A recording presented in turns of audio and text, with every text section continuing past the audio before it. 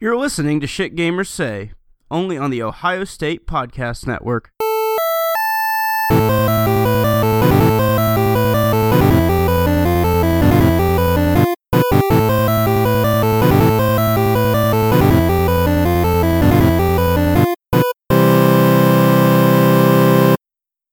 Hello everybody, welcome to another episode of Shit Gamers Say. I'm your host, Joe Boda, and with me today are Peter Samin. Hello. And Kyle Hutchinson. Hello, everyone. This is a podcast about video games and video game accessories. What? I tell you what. What? What? What? The boy ain't right. The boy. Accessories. When did that happen? It's a joke. It's a reference. Yeah. Oh, I see. Propane and propane accessories. Exactly. Ye old Hank Hill. Ye old Hank Hill, my boy, my dog. Yep. Shit. So, what is it? How about we? What are you selling me today, Joe? What am I selling you today? I'm selling you a gray PlayStation 4. Whoa. How much? It's gray. It's gray. That's the only. $5.99 US. What? Wow. What? That is more. Or than how what about how about 1,650? Oh. We shouldn't talk. Yeah, about we can this keep here. raising it. I'm sorry. We shouldn't talk about this here. Let's should. Let's get the list. Let's start the list. There's a list. Okay. I Hey, still go want to ahead. know about this gray PlayStation 4. Well, so last weekend was actually right before we recorded, right after we recorded, sorry about that, was the PlayStation Experience, which was a big expo that Sony held for their fans, which I must say, a lot more happened than I kind of expected to be there. Like, there was a ton of announcements, like almost E3 levels of Sony announcements. And Please be excited. Please be excited. So we can start just talking about PlayStation Experience right now, but so it was kind of honoring the 20-year anniversary of PlayStation, and to honor that, they released a special 20-year anniversary PlayStation 4 that was styled like the PS1. So it was gray colored, and the controller was gray, the camera was gray, the buttons were the color of the original PlayStation's buttons rather than the PlayStation 4's buttons. And they only made 12,300 of these. So they're kind of really rare, and they're going for quite a sum on eBay. And the sale of the console completely crashed their website, and it was just a pain in the ass. It was just a pain in the ass. Did you get one? I got one. What? Yeah, what's up? You actually got one? Yeah, it took me You 3 got hours one? of refreshing the page. Oh, how much was it on the It was official page? $500. $500. And then you turned around and you sold it. Oh, Yeah, you sold it right after. Yeah, but we don't need to talk about that. People think I'm an 'Cause what asshole is if I it? do that. I want everyone to write in an email shunning Peter. I just have to know how much you sold it for. I made $1,000. Let's just say that. 1,650. I easily made Holy- 1,000. Oh, wait, that's a straight profit. Yeah, because I sold it for $1,650. But you got to subtract fees and shipping, so that's about $1,000 of profit right there, Oh my gosh. just for refreshing a Wow. page for 3 hours. I think that's a pretty good pay.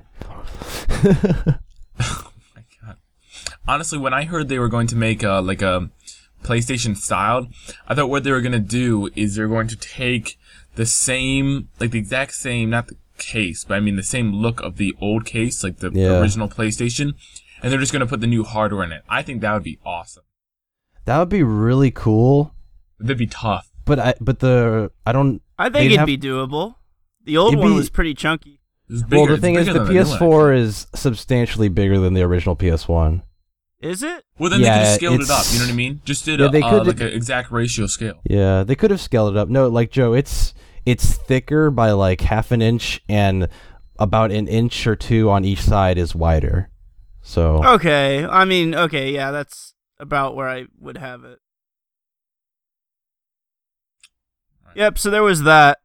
Well, hold on. Are there any other announcements that happened at the? So I was actually Dude, watching it. tons. What was it, on Saturday or Sunday? Saturday. It was right after we Saturday. recorded. Well, actually, they also played it on Sunday too. It was Well, a 2-day event. That the announcements were only on Saturday. Yeah, Oh, okay. there was Well, anyway. coverage up through Sunday, much like E3 has their initial press conferences, and then there's the show floor. Right. Okay. So anyway, I was just watching it, but I think I was gonna watch it later for just like the highlights and stuff. But what did I miss? I mean, it depends. Did you- What are you you- interested in? A lot of stuff got announced. Like big news. basically, What's some like stuff that was like wow? Street Fighter V was announced, Street which Fighter is V is unusual. probably the biggest thing. It's going to be PC, PS4 only. They say it will never come to Yeah. Xbox, which so in light of the whole Tomb Raider thing that happened a few months ago, where Microsoft was like, "Yeah, this is exclusive," and then finally they admitted that it was only like a 6-month exclusive or something like that. Yeah, time exclusive. Yeah, but I thought Tomb Raider came out as being published by Microsoft. so that's There was well, some that talk about that. that doesn't mean anything because Mass Effect was published by Microsoft and that came to True. PS3. So they might be publishing just the Xbox version, and then the other versions will be published by Square.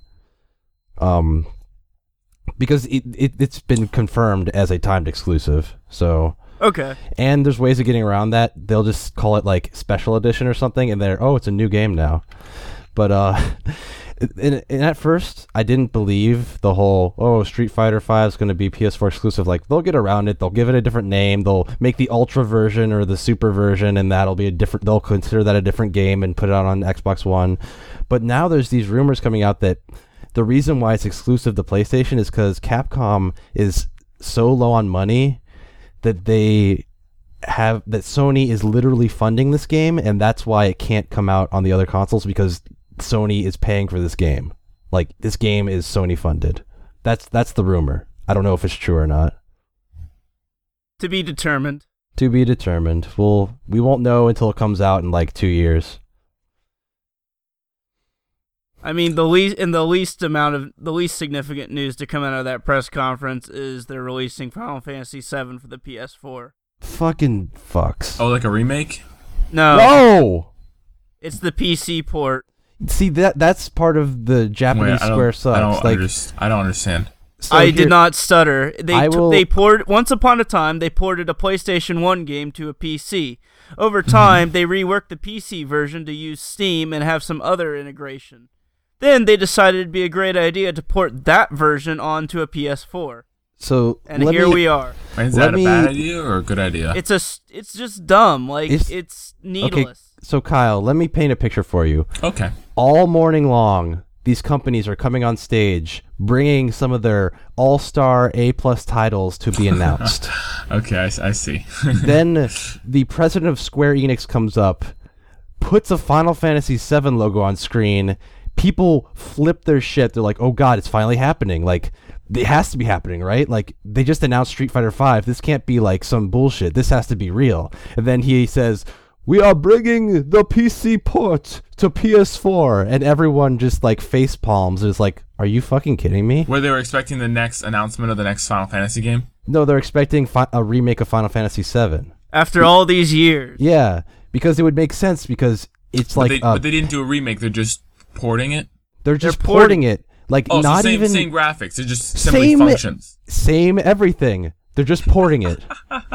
It's the most. I was honestly Pretty funny. like, It's pretty funny. I was embarrassed for Square. Like, you know how like last week's episode you were saying like, "Oh, I really like Square Enix." And I'm Yeah. just like, well, you got to specify American Square Enix because Okay. Japanese Square Enix just doesn't understand anything. Like what happened this I think last they got- weekend just they got all shows how excited. off base they are. They got excited about all the big companies making remakes, and they say, "Oh, we can make remake too." Yeah, No, that's the port worst code. part is they can't make remake. They consistently state that they cannot remake, and it's silly. We port PC to PS4. Yeah, I can't believe that they had this guy fly all the way from Japan, a 13-hour flight, to announce a port. Wow. What a joke. It's like just funny. It's just. Is that the only thing Japan Square announced? That's the only thing Square announced. That's the only thing they brought him over for was this stupid announcement. It's like Sony said, "Oh yeah, we got to have Square a part of this press conference because they're a big company," and then Square was all like, "Oh shit, we have nothing to show them." So for the presentation, they ported the game. Basically, like I wouldn't be surprised if this was like a complete last minute decision. Well, dude, like the thing is, like, it's already on Steam, and since the PS4's architecture is so similar to a PC, like, I bet you this port is like literally like a 3-month job. Like some like 4 dudes in a basement are doing this in 3 months. Like, this is not a thing. I don't know. It just pisses me off. Like, this is such a lackluster idea. Hold on. Is Final Fantasy VII like one of a good one of the series?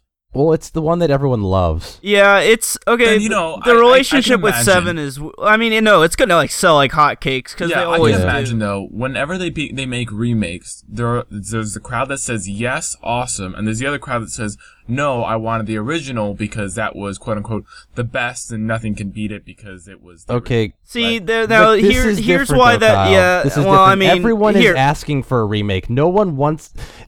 Let me, as someone who has played re-released these games, so many times. As someone re-released on PSP, it's been re-released on PS3. Like, it's been done so many times on different consoles that like people are like, as someone who has fucking played the actual game, let me tell you right now, the reason why 7 is as popular as it is because it was largely everyone's first Final Fantasy. It was exposed on the PlayStation, which was a popular console, and everyone went to it and played it, and then no one bothered with the series since.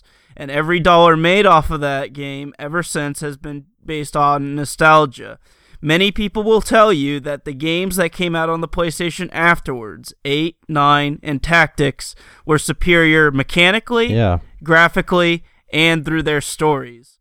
So it's just one. Well, okay, 8's debatable. Regardless, the point is, it's not even what you could call a good one. They've given 7 so much love and fan service, it'd be like saying and have done nothing with 8. Pokemon Red and Blue version was like they want a 3D remake of Pokemon Red and Blue. It'd be like releasing Pokemon Red and Blue. It'd be like having Pokemon Red and Blue, Silver and Gold, and then Ruby and Sapphire, and then never acknowledging anything past Red and Blue. Like, just continue to fan service and rehash Red and Blue. It would be like, instead of remaking Ruby and Sapphire, they just took the ROMs from Red and Blue and just put them on the eShop and said, there you go, that's what you wanted, right?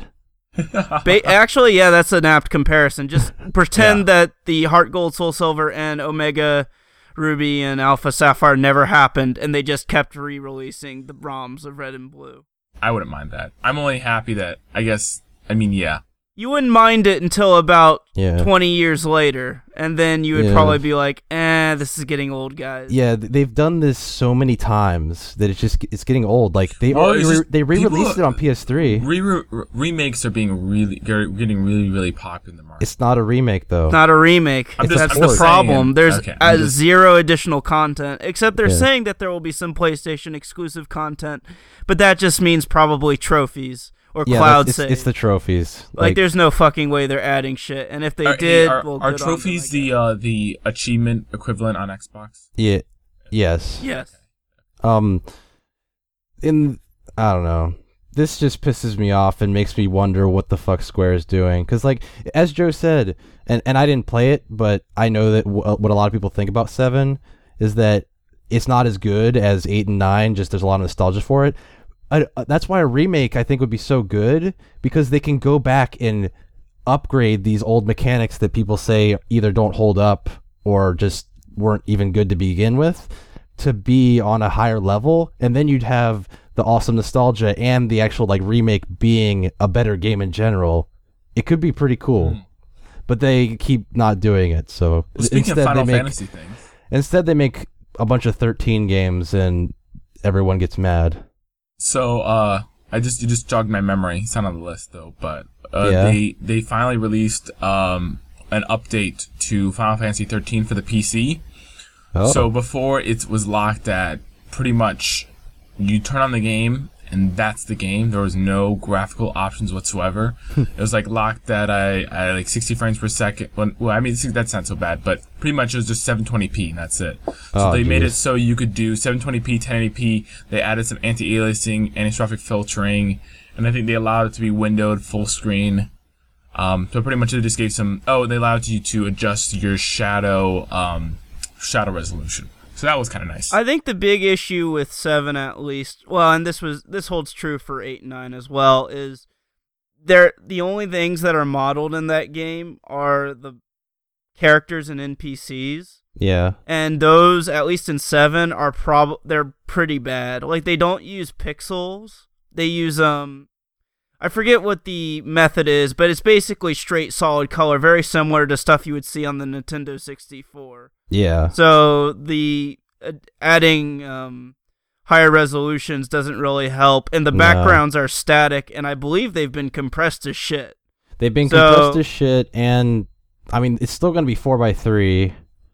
Yeah, I mean even with an additional like anti-aliasing and increased resolution. I'm talking about 13. 13. Well, yes, that's good. Then that's much better. Yeah, they did that. Yeah. I was just because on the same Final Fantasy. Okay. I thought we were still talking about 7. No. They just patched in. Yeah, no, I agree. No, anti-aliasing wouldn't have.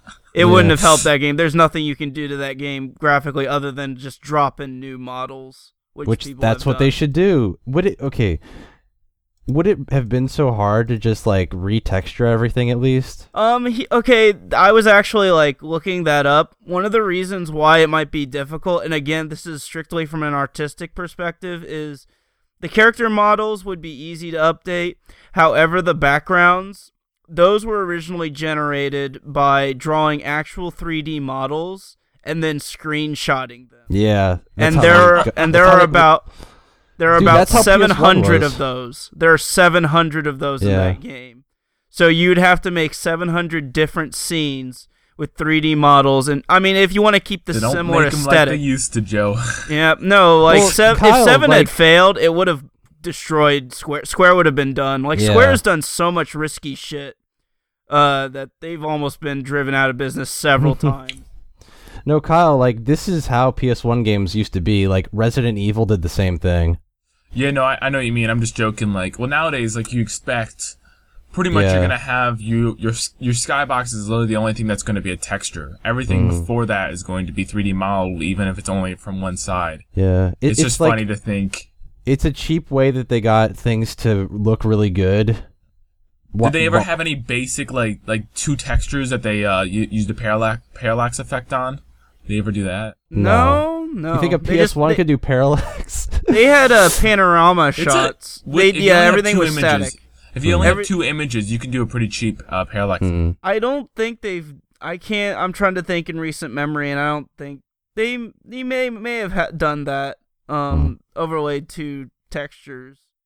But that wasn't common. They didn't usually have a lot of panoramic shots. They were usually all pretty much static backgrounds that you can move about and gave the illusion of 3D. Exactly, and that's what Ocarina of Time did in a lot of the rooms as well. Yeah, so basically that. It was very popular back then, a very popular method. I mean, it saved memory. It was really good for that. I'm itching to talk about Battlefront 2. Let's do it. All right, let's so the Steam gods were very friendly. And decided to put Battlefront 2 on sale for $3, which triggered all my alarms on all my websites, and I flipped out. And then after that I decided, wait, is it really worth it? Yes, it is. Okay, $3 is worth it. For $3, it is. Yeah, I agree. So anyway, I was expecting just to get it on May 4th, but it looks like I got it on sale early. So I loaded it up. I set the render distance from what was it, like 5 by default to 99. Maxing out the graphics. Graphics set to max. I thought that was pretty fun. And yeah, I played it. I only got like just a little bit into it. But yeah, it brought back some good memories, and I think it's a real well-designed game. I don't know, what are you guys' thoughts? I liked it. I'm looking forward to the third one because I liked it. Yeah, and that's another thing I wanted to say is now I'm even more psyched for the next Battlefront that's going to come out. I'm wondering, like, are they going to just upgrade everything, or are they just going to kind of like make it like a military shooter in the Star Wars context? I mean, they're going to certainly build off of those concepts, like transitioning from ground battles, the space battles was talked about a lot, and I guarantee you that'd be awesome just to like, hop into, well, it depends on, what, hopefully they'll keep doing, all this. That's another thing I liked is, last episode we're talking about how bad the prequels were. But what I liked about Battlefront is it like very harmoniously made all 6 movies feel like they were connected, as opposed to, people, the original 3 to the prequel 3. You know what I mean? I felt like I could, do a battle against the rebels and the Galactic Empire, but then I could also do it against the Separatists and the clones. You know what I mean? The Republic. You know what I mean? Yeah. And I could, so I'm looking forward to playing through the story. And I think Joe and I were actually going to play some afterwards. So. Yeah, I was going to say, like, as far as I remember, like, I always loved the multiplayer, but I remember there being some frustrating stuff in the story, but just maybe I sucked at games back then. I'm going to go through the story further, but I did put it, to be honest, I remember I could beat it pretty easily on normal difficulty when I was a kid, but now I put it on Elite, and I'm having a bit of trouble. Like, you've almost got to, like, they'll give you, like, for example, a lot of the missions, they'll give you a Jedi after your first few quests. If that Jedi dies, you're pretty much, screwed over. But what I noticed is I don't think it's the enemy AI that's harder. I feel like our AI is just stupider. Because, like, I'll be, like, doing, like, literally carrying the team as, like, this one single clone trooper. And I'll watch, like, our reinforcements numbers just drop. And I'm like, I'm not dying. But, like, I'm only gonna get, like, 2 respawns because by the time I die, my entire AI team's gonna be dead, so. That was funny. Also, and then anyway. You were sorry? You keep going, Peter? Go ahead. Oh, another thing, did they have first-person mode for the console? So I noticed that.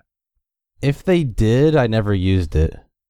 Okay, I didn't use it either, and I kind of switched back and forth for fun in the PC version. But that's kind of cool, because now I feel like I'm, I forget how much, like, first-person can actually add, but that was cool. I think it's interesting how you're saying how first-person can add when... I don't know, maybe I'm just a third-person type of guy, but I much prefer third-person. Like, if the new Battlefront lets you choose between third and first-person, I'm going to go third. But that's just me. Here's what third helps with the context of the game, having enemy speeders and shit like that. More awareness of your surroundings. More aware, certainly. Yeah, it's that kind of game. But, like, for example, a game like Skyrim, which... I feel like it's a community that has equal support to both sides. I actually just like the quick button, because I switch frequently. When I'm outside, I'll switch. When I go into a sword battle, I switch. When I go inside, I'll switch. When I do this, I'll just switch back and forth.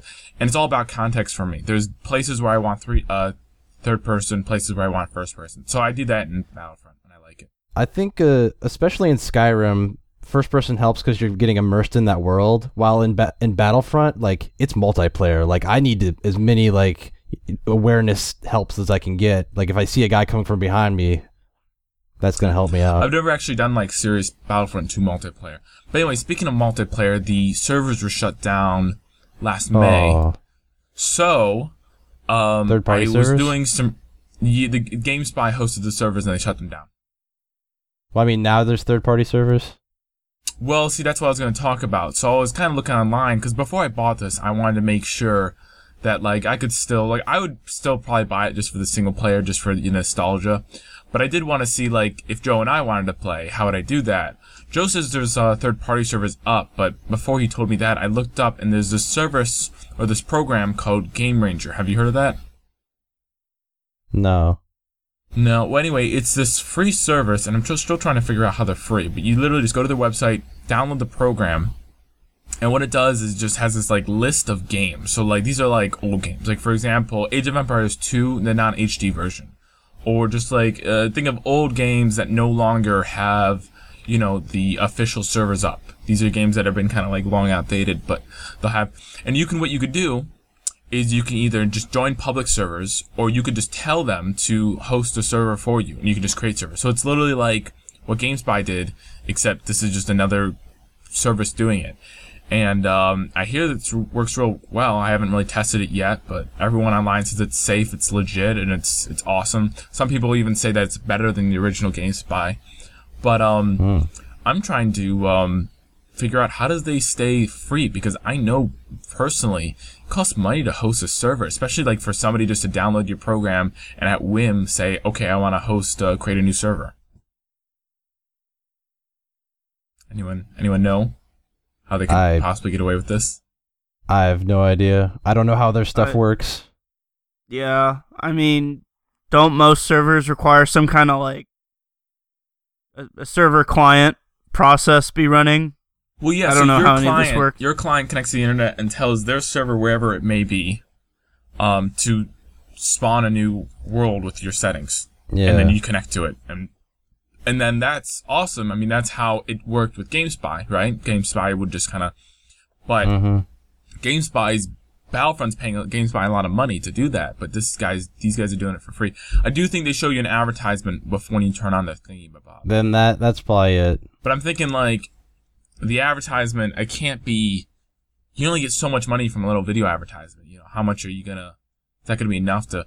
But whatever, I'll try it out. We'll see what happens. As long as they're making you watch the whole video, then that could be quite a bit. Because I know that as far as, like, ads are concerned, just seeing an ad gets very little. Seeing part of an ad will get you a little bit more. But seeing the entire video, that'll get you quite a bit of ad revenue. Okay. But anyway, I can move on to the next topic if anyone wants.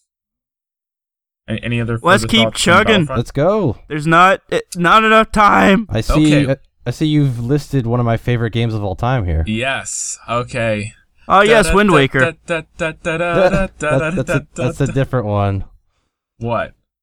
No. Joe was remarking that it was Wind Waker, and I'm like, yeah, I mean that's one of my favorites too, but this one I like more than Wind Waker. Yeah, we're talking about that later. Pokemon Stadium 2. Oh, well, hold on now. Fuck you. Joe, we're going too fast.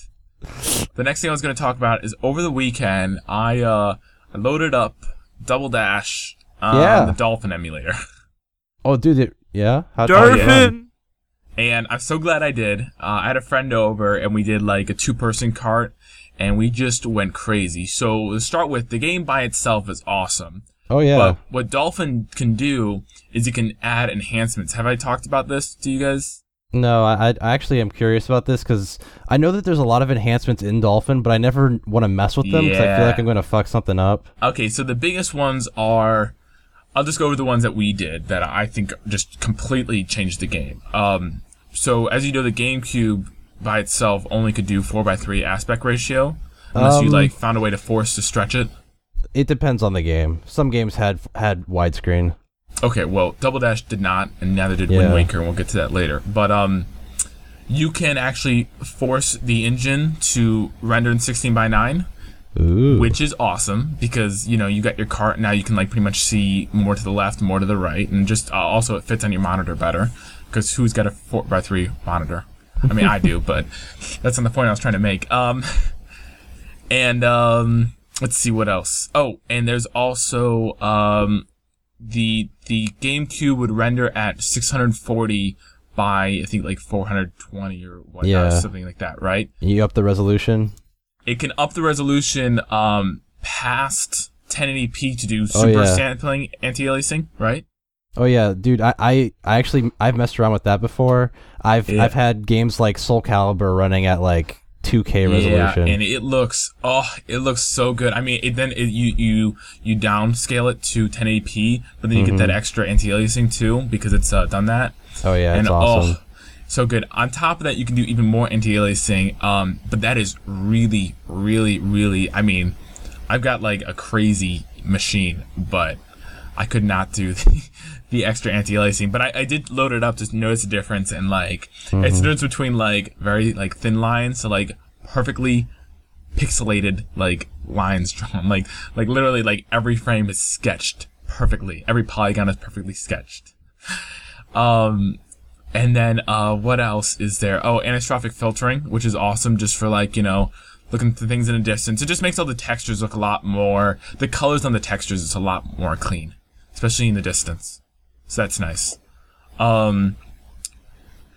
think those are the main things. Yeah. There's a little other in him, but first of all, that just made the game look good. So then we started playing the game. We were having fun, and then we went into the cheat codes that Dolphin can, because Dolphin has like, yeah. So what we did, big head mode.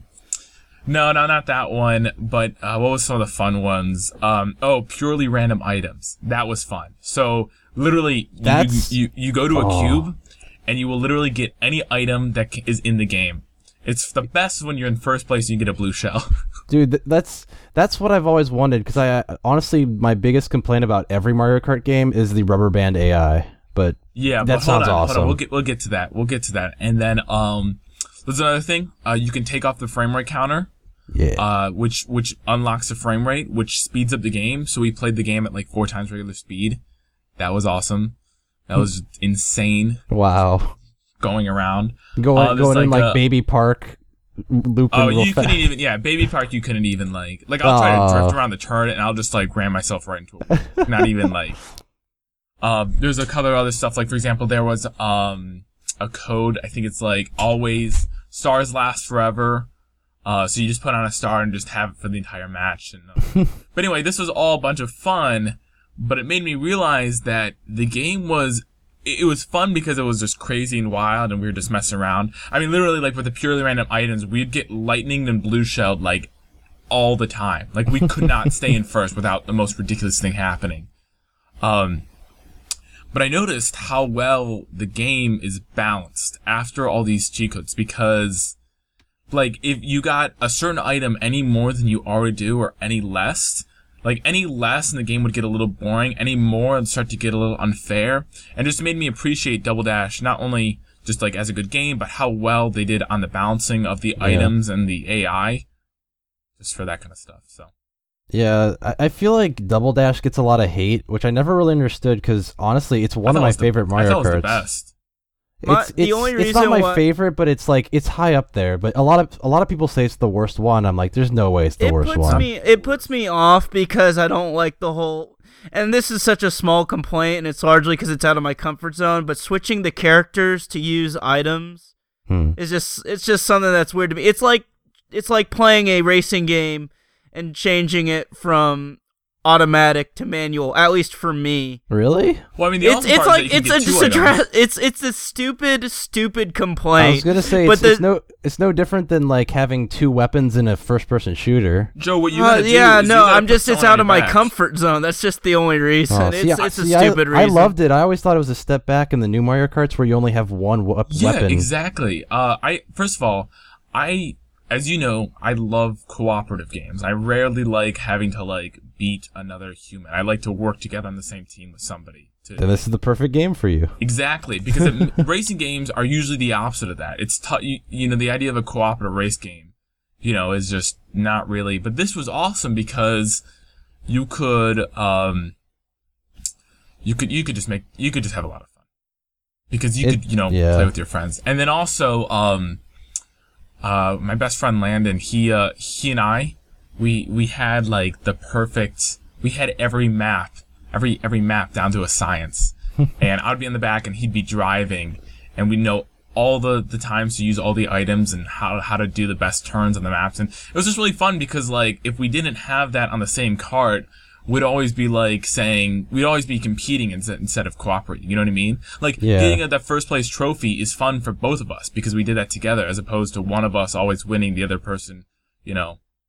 But anyway. Yeah, totally. Like, especially since I have a sister, so when we were kids, like that's what we would play, and we had a ton of fun. Yeah, and also the back can be actually a skilled job if you use it right, but it also can be a non-skilled job for somebody who isn't good at Double Dash. You throw them on the back and they can still enjoy the game, but they don't have to. You know what I mean?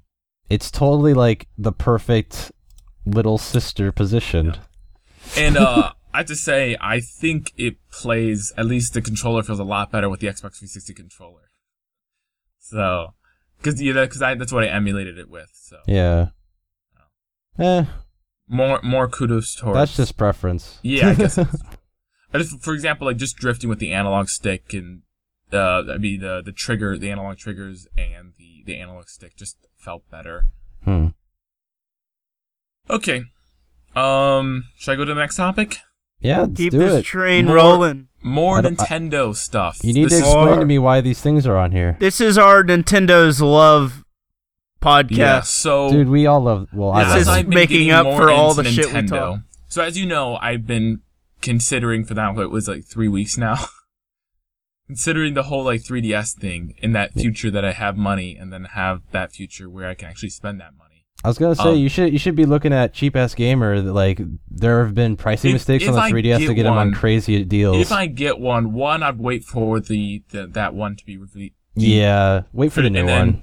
2, I'd like a new one just so it can last the longest. You know what I mean? Yeah, I definitely think you should wait for the new one. Yeah, but anyway, so yeah, I'm like, wow, because being a gamer, I don't really, because I don't have, you're kind of locked out from all Nintendo stuff unless you've got like a Wii U or Wii or like a 3DS, right?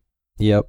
So I was thinking, if I'm really going to get into this whole Nintendo mode, am I going to be kind of just like capped by the Nintendo, like only Nintendo games? And then I was thinking, actually Nintendo's got like, if you look at their whole lineup and you've been like, you haven't played any Nintendo game in like 10 years, then you've actually got quite a big, collection of IPs that are actually pretty good. Yeah.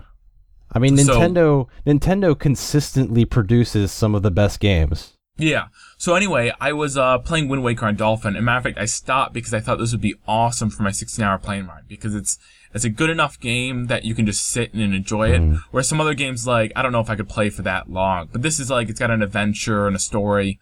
But I was just playing it and I was appreciating, like, maybe it's just because I haven't played an adventure genre in a while, but I was just appreciating, like, it has a solid aesthetic. I mean, Wind Waker is different from some of the other Zelda games. Wind Waker is gorgeous. Like, it is my favorite looking Zelda game it's just by like, far. They have this like cartoon feel, but it just still feels like it's got a really interesting aesthetic. That's one check. The mechanics are great. I mean, that's kind of already been established in Zelda games, but I haven't used the Zelda mechanics I've never like played a game with it really. So I was just impressed by the combat and just the platforming and just some of the basic Zelda mechanics. The story's cute. I wish it was a little bit older, but I do know they're marketing it towards a younger audience. But, I feel like what I like in it is I feel like I am on an adventure. You know what I mean? Like I do have like a beginning and an end, and I am going through that in adventure. And I feel this like sense of discovery and exploration and achievement. Where some of the other games I've been playing recently, I feel like I don't feel that same sense of adventure. So I think I'm going to enjoy that. And also, I was able to up the resolution and do all the enhancements, and it looks amazing. Especially 16:9 looks great for that. So. Also, Kyle, you mentioned that it might be marketed for a younger audience. Well, that comes into question towards the end of the game. I'm not going to spoil it, but if you finish the game, we can talk about that. Okay. Okay, should I go to the next one? Yeah, keep it rolling, man. Okay, so also, I played Garry's Mod. Now, I've had Garry's Mod, but this is when I kind of got more into it because I think I told you guys I bought Counter-Strike Source, so now I got rid of all the purple-black textures. Purple-black textures? Purple-black textures? All right, what's that? For what happens is because Garry's Mod uses a whole bunch of Source games as its, like, assets, right? Mm-hmm.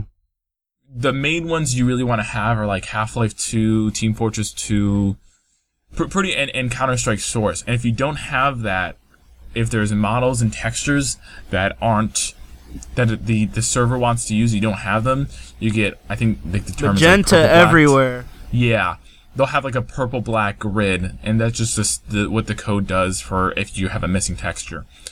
And like, can you imagine playing through a game and then all of a sudden you see a wall or like a gun? Well, the guns are the worst because the guns are just a big red 3D error text. So somebody in their hand is just holding. So anyway, I got rid of those. I was actually enjoying it. I've been trying out different game modes. It's been fun because I remember some of my best experiences in kind of online gaming from when I was like a kid was Halo 3 custom maps with some of my friends online. With the Forge mode? Dude. Forge mode, yeah, it was all Forge. Matter of fact, there's a couple game modes that I wouldn't mind programming myself into Gary's Mod. But yeah, there was but I'm thinking like, oh, Gary's Mod's awesome because that takes the idea of just pure creation or like, any game mode you want and puts it into the world. So I tried that, and then I have fun sometimes, but there's also times where it's just like, the people that put mics on. Oh my god. Just like, why are you even talking? I'm usually very patient, but sometimes it's just like, no, I have to disconnect from the server. I cannot. You know what I mean? Or you could just mute them. I could, but I also want like a server that like, it's just tough doing random multiplayer because I wish there was like better algorithms in place to put me paired with gamers that like have my similar, you know what I mean? Like, for example, I'm fine role-playing on a server. Mm-hmm. Like because it was one of the game modes that's a role-playing server. I'm like, I'm one of the kind of people that's okay to do like a serious role-play. But I only like to do serious role-play if everybody role-plays. Otherwise you feel like an idiot. You know what I mean? Yeah. Like, if you're, you know what I mean? If everyone's like fully going like hardcore role-playing, it's actually a lot of fun. Because, you're all acting, you're all like playing your character. But if one person like spoils it, then it's like, okay, now I kind of feel like an idiot. You either have to break character to deal with it. And then there's other things like, I want to be, like, for example, game mode like Terrorist, what was it? Trouble in Terrorist Town or something like that? I don't know how well you know Gary's Mod, Peter. I don't really know it very well at all. Alright, well, I don't really want to explain, but just a couple game modes, they could be fun because they could involve a lot of talking, a lot of, fun chat. But, some people will ruin it just by, it's random screaming on the mic or just nonsense noise. And see, it's almost honestly, like you gotta just browse around until you find a few good people, Steam friend them, and then just like pair up with them or something. I don't know. Honestly, the worst I find with that sort of thing is when someone doesn't understand that background noise gets picked up and they have like a CD playing and you're just hearing all their music. Or yeah, some people don't put headphones in. Like, for example, out of respect, anytime I want to do any kind of mic work on games, I always put headphones on. Yeah. And then, like, people will just, I guess they just don't have the respect that I do. And when they get in the game, they just turn on their mic, and if anyone else is talking or anything in the game, it'll just get that feedback, and it's just, ugh. It's terrible. And then it's always, like, some kid that, like, sounds like he's 8. Yeah, and I was also noticing that there's people who just sound, like, way too young to be, like, doing this. And I don't know if they're just, like, the biggest troll, or, like, they actually that young. They're actually that young. Like, I would they're honestly, actually that young. I would actually be is nice what the like, if officer one of them, said to me. Like, I'm one of those kind of people who, like, if they want to, let's say I'm doing, like, this was actually kind of fun, doing DayZ Gary's Mod. If this, like, little 8-year-old comes up to me and said, do you want to party up, want to team up? I'd be like, yeah, sure. Like, I'm not going to be, like, a dick to him or anything. I'll work with him, I'll play with him. But, like, if he's just, like, messing around and he's playing, like, immaturely, yeah. What I'm saying is it's not the age that I don't like, it's the immaturity that sometimes comes with the age. So exactly. If you he's just want to enjoy the game, you don't want to be messing around with bullshit. If he's bullshit. got a high-pitched voice, I can deal with it as long as what he's saying is, relevant. Exactly. So anyway, yeah, I know, Joe, you said you weren't really in the mood for Gary's Mod, but I definitely want to find someone I can actually, like, team up with in DayZ. Because that was actually kind of fun to just, scavenge around. You see do you know how DayZ works? Which DayZ? Are we talking about the standalone or the actual mod? They're all, I'm talking about the, it first came out as a mod for Arma 2. Yeah. Then it came out as a standalone, and just out of, like, fan community, they put it in Gary's Mod. I like it in Gary's Mod 1 because I already have it. 2 because, you could just, it's Gary's Mod, so you can just kind of have fun with it. But, it's kind of fun because you pretty much dropped into this big world with nothing. Like, literally nothing. And you've got to worry about food, hunger, fatigue, and health. And pretty much there's zombies in the world which really aren't the biggest threat. You gotta kind of avoid. It's just other dicks on the server who it's are other gonna, dicks, like, kill but the thing is that there's some people. I'm pretty much have this, like, philosophy when I jump into the server is I will only attack another player out of self-defense. So I'll like walk around. The moment you see somebody, you raise your gun. You're like, okay. And they look at you and the gun. And then you hop on the mic and you're like, hey. And they're like, hi. And they're like literally waiting. Like, they're thinking, are you going to shoot me? And then we're thinking, am I going to shoot you? And the exchange will either be like, hey, sometimes I'll have ammo for his gun. He'll have ammo for my gun or something like that. And we'll do like a trade. Or we'll even like party up. But sometimes like the tension will just break. And somebody will just shoot and then loot the other guy and just run, right? And you can be a dick about it, but it could also get pretty intense because, like, after a couple times of just getting shot on sight, I was just like, I don't really have time to do the whole, okay, if I get started and get shot, I'll act on self-defense. Because by the time someone starts shooting at me, I'm dead within a few seconds if I don't, like, by the time I can get a gun out. So then, like, I'll see somebody coming towards me and I'm like, they've got a gun raised. And I'm like, I've got a clean shot right now. They could be good, but they could also be, shooting me any moment. So it's actually, I know there's been a couple people who've like tried to psychoanalyze it, but it's actually pretty fun to like, it's just, there's a lot of tension that's all like community driven just by like, cause you can also make like teams, like you can get a big team of 5 and then you're like unstoppable. You almost feel like, it's a bit of like a power rush because you can like really let it go to your head and just be like a total dick to everybody. Or you can try to be like the kind of like the wasteland savior and like try to help out every, new guy you find who has nothing and just, give him a basic gun and a few shots to protect himself, and I don't know. It was exciting, but it's only exciting if you have people who like, do it, with you. Other people who just like are willing to kind of like have that kind of, how do I want to say this? Don't want to be a dick about it. Yeah. Another thing is cool is the mic is only for proximity. So you could be walking around, keeping your look, and all of a sudden you hear people chatting on the mic, and you're like, oh shit, where are those guys? Cause, you just walked into the proximity of the mic chat. So they're nearby. It's just really cool to also have that proximity. So it's not like everybody on the server is all talking at once. You only can hear the person if you're close to them. So that's kind of cool because, like, also that means you could be talking to somebody, but you don't know who can also hear you. So, like, for example, if you meet somebody random on the server and you're, like, planning, like, some kind of, like, sneak attack at, like, somebody's base, like, wherever, you could just be talking to them, but you don't know that somebody might be eavesdropping or something. It's just a lot of fun, so.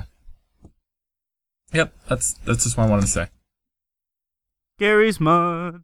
The one thing I was wondering is if any of you guys knew, like a good way to search online for servers that, like, have, real strict, good community standards.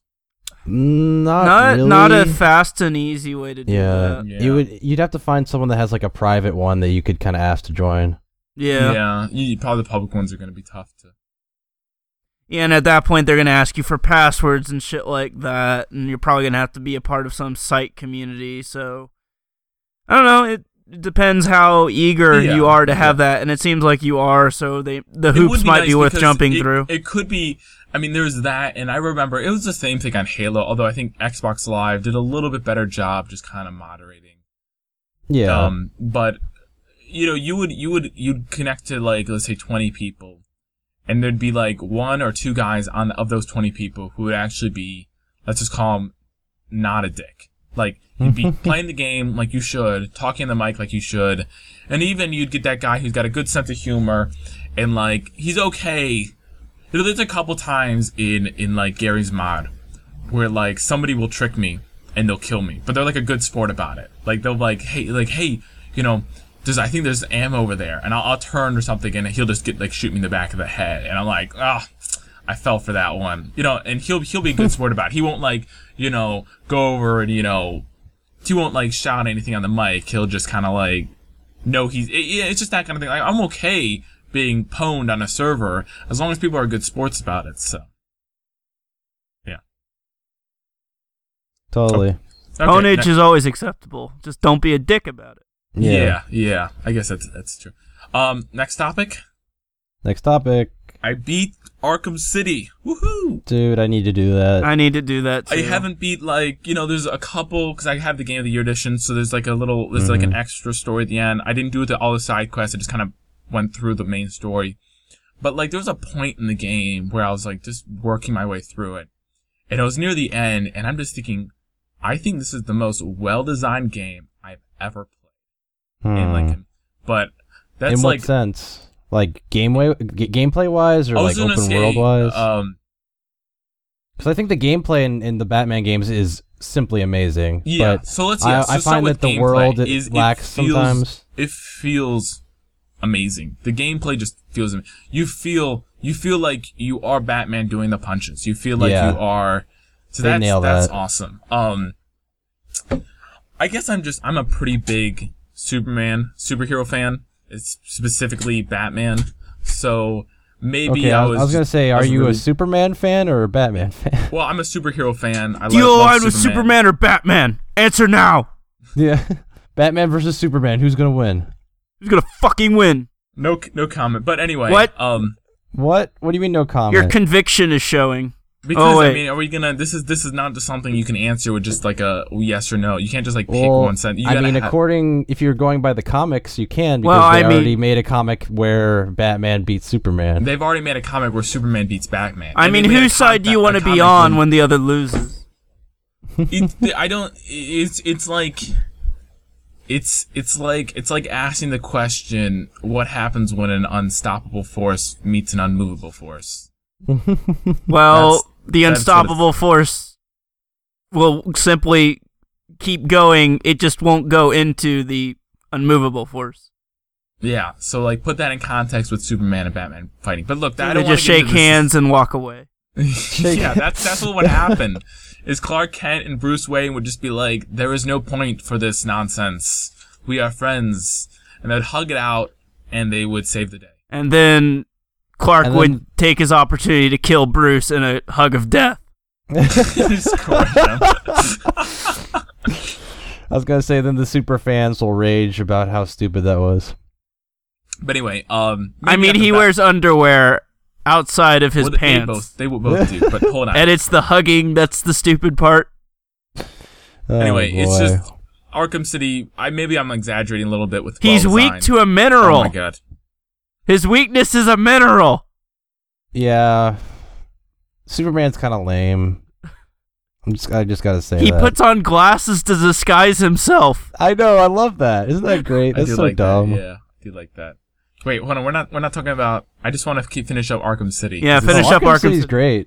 Arkham City's awesome. Just the character design, just the story. I guess I'm just a sucker to a good Batman story. That was just and it's like I get all the comic context. It has the voice actors you want. Like, it's got Kevin Conroy nailing Batman perfectly, and then Mark Hamill with the Joker. Oh, dude, that's the last Mark Hamill Joker performance.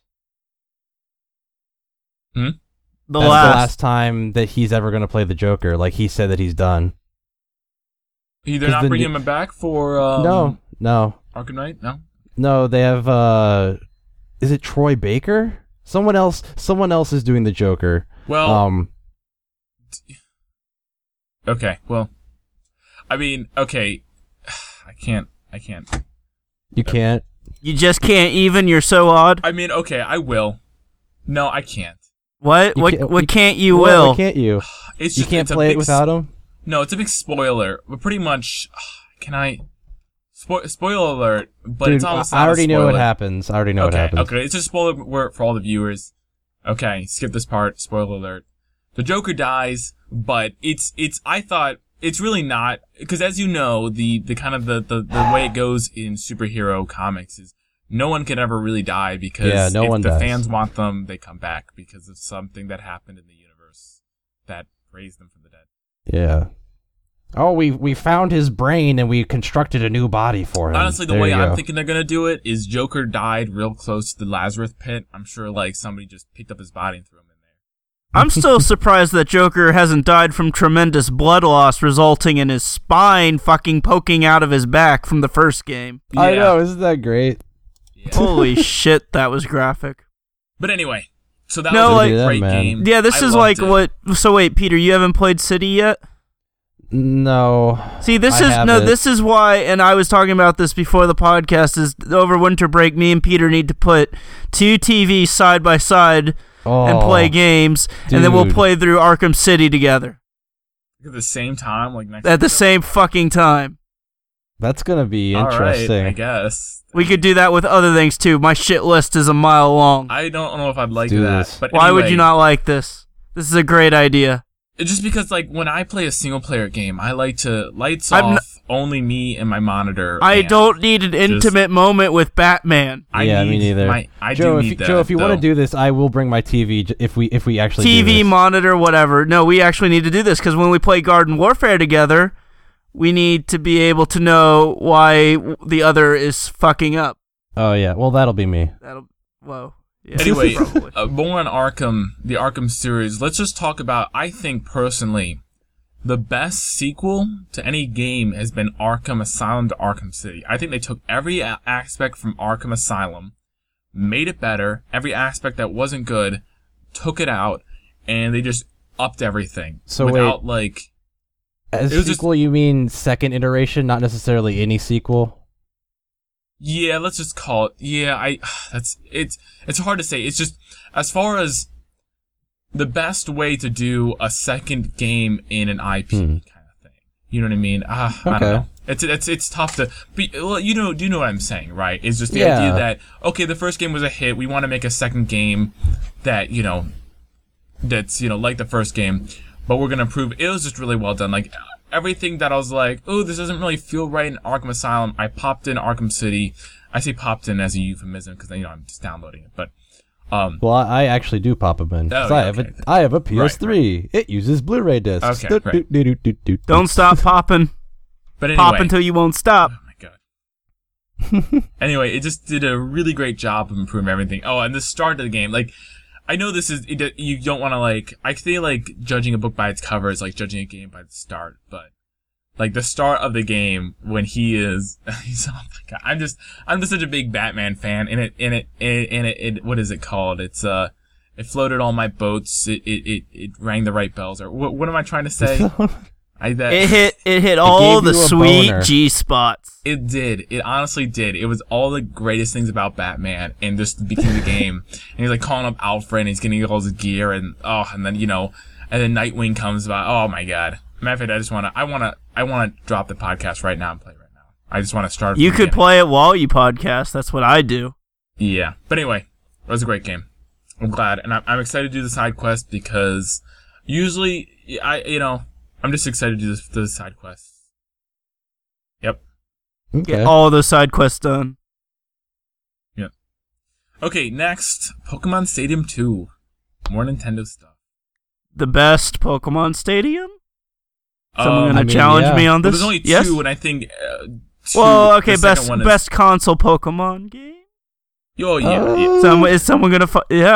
that's why I said it. Honestly, who's gonna... I brought the topic up. I just want to finish. Jesus Christ, Kyle! Can't all be about you. Just hold on. Yeah, okay, fine. Say your thing, and then we'll dive into this. I'm just gonna say, if we're making good time, if your statement is verbatim off of this thing, then you're not saying anything new. Like everyone already knows this. But I know it's okay. Just talk about your experiences with Stadium. Okay. Just hold on. So. Pokemon Battle Revolutions came out for the Wii, and it was kind of like Pokemon Stadium, but not at all. And just the big question I want to ask is, why Nintendo? Because they already made a Pokemon Stadium, or let's call it Pokemon Stadium-like game. I didn't need them to make Pokemon Stadium 3, but they already made a Pokemon Stadium-like game that was really perfect, because there's not much you need in, a Pokemon fighter. You just need the proper mechanics, good controls, and, extra graphics is just, a plus, right? And they just, I don't know why. Why couldn't they just have done that? Why do Pokemon Battle Revolution? It was horrible. Well, money. But no, it's not about money. It's you could have done it right. Nintendo knows that Pokemon is a cash cow, so they're just well... They're gonna milk that Miltank for all it's worth. Yeah, let's get real. Nintendo has even said that Pokemon is a handheld series. So whenever they come out with a console one, I just know that it's going to be a C team making some random-ass console game. So they're just let's just pump this out and get some extra money in, and there we go. Pretty much, you can have what are called rental Pokemon in Pokemon Stadium 2. They sucked, but it still meant you could play as every Pokemon in the game. I think except for like Mew or whatnot, just like some of the rare ones. But what was awesome is that you could like pop in the game and just like make your dream team of just, even if it was just basic Pokemon, right? Yeah. Pokemon Battle Revolution, you like have to use like these like really crappy teams. The only way to get more Pokemon in is you have to have the DS Pokemon game or whatnot. And you gotta import them in. And then also, I've never played it with multiplayer. How do you pick moves in multiplayer? It's like, a button There's 4 moves and you just pick one? Yeah, aren't they just assigned to buttons? It's kind of like how Madden is when you pick plays. Okay, what I don't like is, are they hidden before you show them? They start out hidden, and then you can hold down a button, and then it'll show the button prompt. Okay.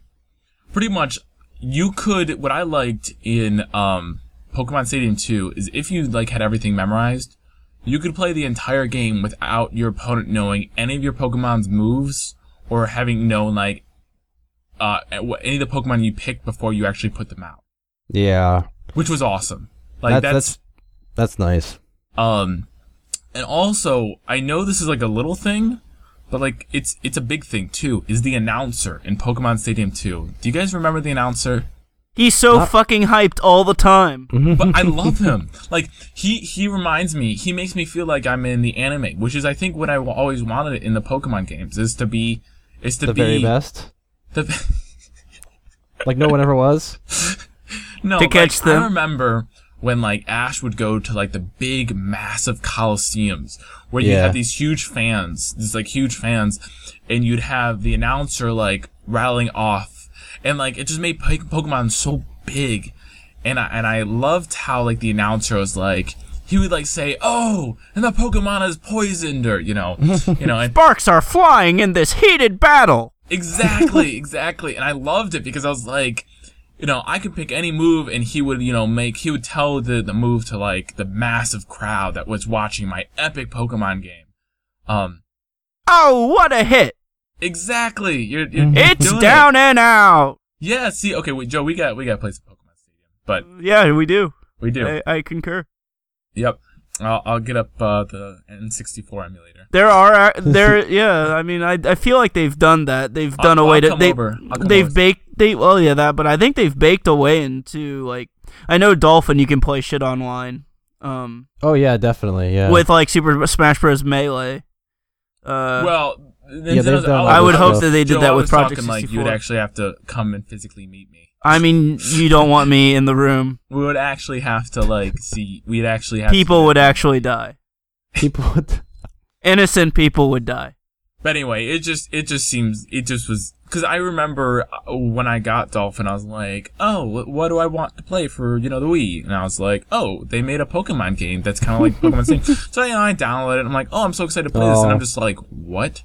Well, first of all, this is so great coming from you that's kind of been out of it as far as these games, but like, I remember when this game came out, and like, all the reviews destroyed it. It did, and I really should look. If I was buying it, I would look at the reviews. But I just like looked at the title and was like, "Oh, cool! Pokemon are bad." No, but here are the two big things that I remember. Honestly, when I started playing it, like, am I missing something? Like, am I not doing something right? No, there are two big things that I remember as being like, "What the hell are they doing?" situations. So the first of the two things is most of the old Pokemon, their polygons are recycled from the N64 game, just with better textures. So they're super low poly and look pretty bad. I was like, you really couldn't re-render these guys? Okay. And then the second one is, so you mentioned uploading Pokemon from your DS? Yeah.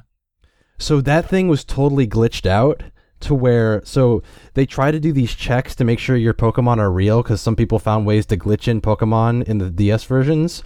Oh yeah. But it had so many like false positives to where like it'd be like, oh, this one's fake, we're gonna delete it, when it actually was your Pokemon. And people were having this happen with like their starters and like their legendaries that they had caught. Wait, and it just deletes it for good. It deletes it for good. It's gone. So a lot of people. So is it Does it work like a trade? Like, for example, you can't have it on the console and on your DS at the same time? Yeah, you can't have them on both at the same time. And so many people lost Pokemon in that game that like people said just don't even bother doing that. Just don't do it. Like you will lose your Pokemon. You can't even like play the game without like because like who wants to play like you can't even you know what I mean? Like first of all, it'd be awesome just to have like first of all just the first and second generation enough by itself was awesome in Pokemon Stadium 2. But like to have the full lineup would have been awesome. I feel like Nintendo needs to stop being so stingy with their Pokemon and allow you to just kind of copy it into any other game that is not the same generation. Peter. Yeah. You know what's going to happen is the next, like, you know, when they come out with the Pokemon, you know, the next Pokemon Stadium game for the Wii U, it's going to be, and now you import Pokemon with your Nevas. Buy all 700 Nevas to get the full lineup. Oh God! You've got to buy. I wouldn't be surprised if they did some shit like they let you decorate your Well, they did it with Diamond and Pearl. I'm not sure if they still do it, but when you released a Pokemon out of its Pokeball, it would have like you could have flames come out with it and shit. Geez. If they had an amiibo, that would unlock like a fucking Mario hat or some shit. But anyway, I'm just thinking like if I still want to do like one of the reasons that I loved Pokemon Stadium 2. Keep in mind when it came out. The only way you could see a 3D animated Pokemon battle that you got to choose, you know, the moves, was that game. Exactly. You know what I mean? So, like, you would play it in your little, like, you know, what was it? Gold and Silver was out at the time, right? So you'd at least have color, but it would just be color sprites that would, you know, be. But then, like, when you saw you would it have on the color TV, if you had a Game Boy Color. Well, that's the only way you could get Gold and Silver. Well, that game was that game was cross. It was you could also play it on Game Boy. What? Yeah, there were special cartridges that worked on the original Game Boy and the Color, but on the Color it would show colors. All right, well, I didn't know that, but let's just assume that nobody did that because that is really weird. What? I did that. No, I don't count you. Okay, but still, my point's still valid. Is you still had to play with your 2D Pokemon, right? Yeah, exactly. But then, like, you put it on the TV, and all of a sudden, I mean, like, oh my god, 3D graphics, and it blew my mind. Like, my Pokemon are now 3D. Like, they exist now. Like, in my 10-year-old mind, they were, like, real. They were real on my TV.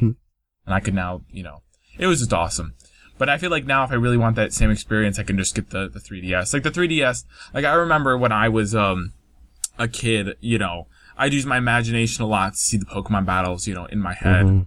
Because remember, I'm a guy who really likes immersion. So, like, when I'm watching my 2D sprite walking across the screen, I'm like, wow, I really wish that, like, you know, I could get, you know, a 3D world in my handheld. Yeah. And, you know, at the time, that was great in my imagination. Then I got older, I'm like, oh, that's never going to happen because there's no way you could get that much power in a little handheld thing. But then it happened, and I should have been, I was actually smarter as a kid than I was when I grew up. To think that the technology would improve. The thing is, like, the 3DS nails it. Like, it looks great in 3D. So I'm gonna enjoy that when I get it eventually. I'm just hoping. Are the stories more mature, or do they keep them still pretty PG? It's for kids. They've gotten worse. Yeah, it's gotten worse. In my opinion, in terms of, like, it's all friendliness. about, like, friendship. Remember when your rival was a fucking asshole and you hated that goddamn piece of shit? Yeah. Oh, yeah, I did. Now they make it hard to even hate the bad guy. Which is like, Although then again, if I was in the Pokemon world, my best friend would be my rival, and I'd love Pokemon battling with him, and I would have really good friendship and sportsmanship with him. You know what I mean? Like, I feel like your rival should be your companions, and I think that's how they made it, as opposed to that, you know, that jerk. I kind of like the jerk. I kind of miss the jerk. Will they ever not, before you say no instantly, just keep a really open mind. Will they ever make No, you're not my boss.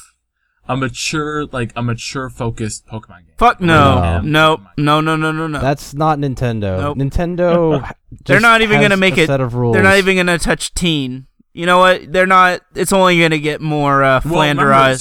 Super Smash Bros. I think is teen. No, it's not anymore. It used to be. Was teen. Once upon a time it was. Melee was, and then they're like, nope, never again. I do remember in elementary school, my friend, he bought Melee. He was so excited. Like, he was waiting months. And now, like, months is a lot, but, like, when you're in elementary school, I mean, months is just, like, years, right? And it finally came out, and he was ready to play it, and his mom saw that it was rated teen. Oh my god. And, well, no, because, I mean, at the time, Yeah. Right. And she, like, put it in the, the upper cupboard and said we weren't allowed to play it, and, like... That's so stupid. First of all, like, my mom was okay. Like, first of all, I didn't even own the game, but she was okay, like, with me playing. Like, she wouldn't want me to play rated M games, but she was okay with teens. Yeah. The thing is, like, ratings are so subjective. Like, if anything, the mother should have, like, seen what was in the game, then decided, not just like, oh. Well, keep in mind, this kid was pretty, well, you guys wouldn't even know. Sheltered? Yeah, I was gonna say, I've been playing Smash since I was like 5. Like, the opposite of sheltered. He'd be heavily influenced by the fighting in the game. Let's put it that way. Oh, really? Ah. Yeah. So he has problems? Yeah, in a way. One could say. He would just get, he had like 3 little brothers, and they would roughhouse a lot. And if they played Smash Bros together, things would get broken. So, but anyway, I just remember he was like devastated. You gotta leave it in the game. Yeah. Leave it in the game. Yeah, but I mean, we were young. For me, even then, I was pretty chill about video games. Like, if I died in a video game, I was like, oh, that's too bad.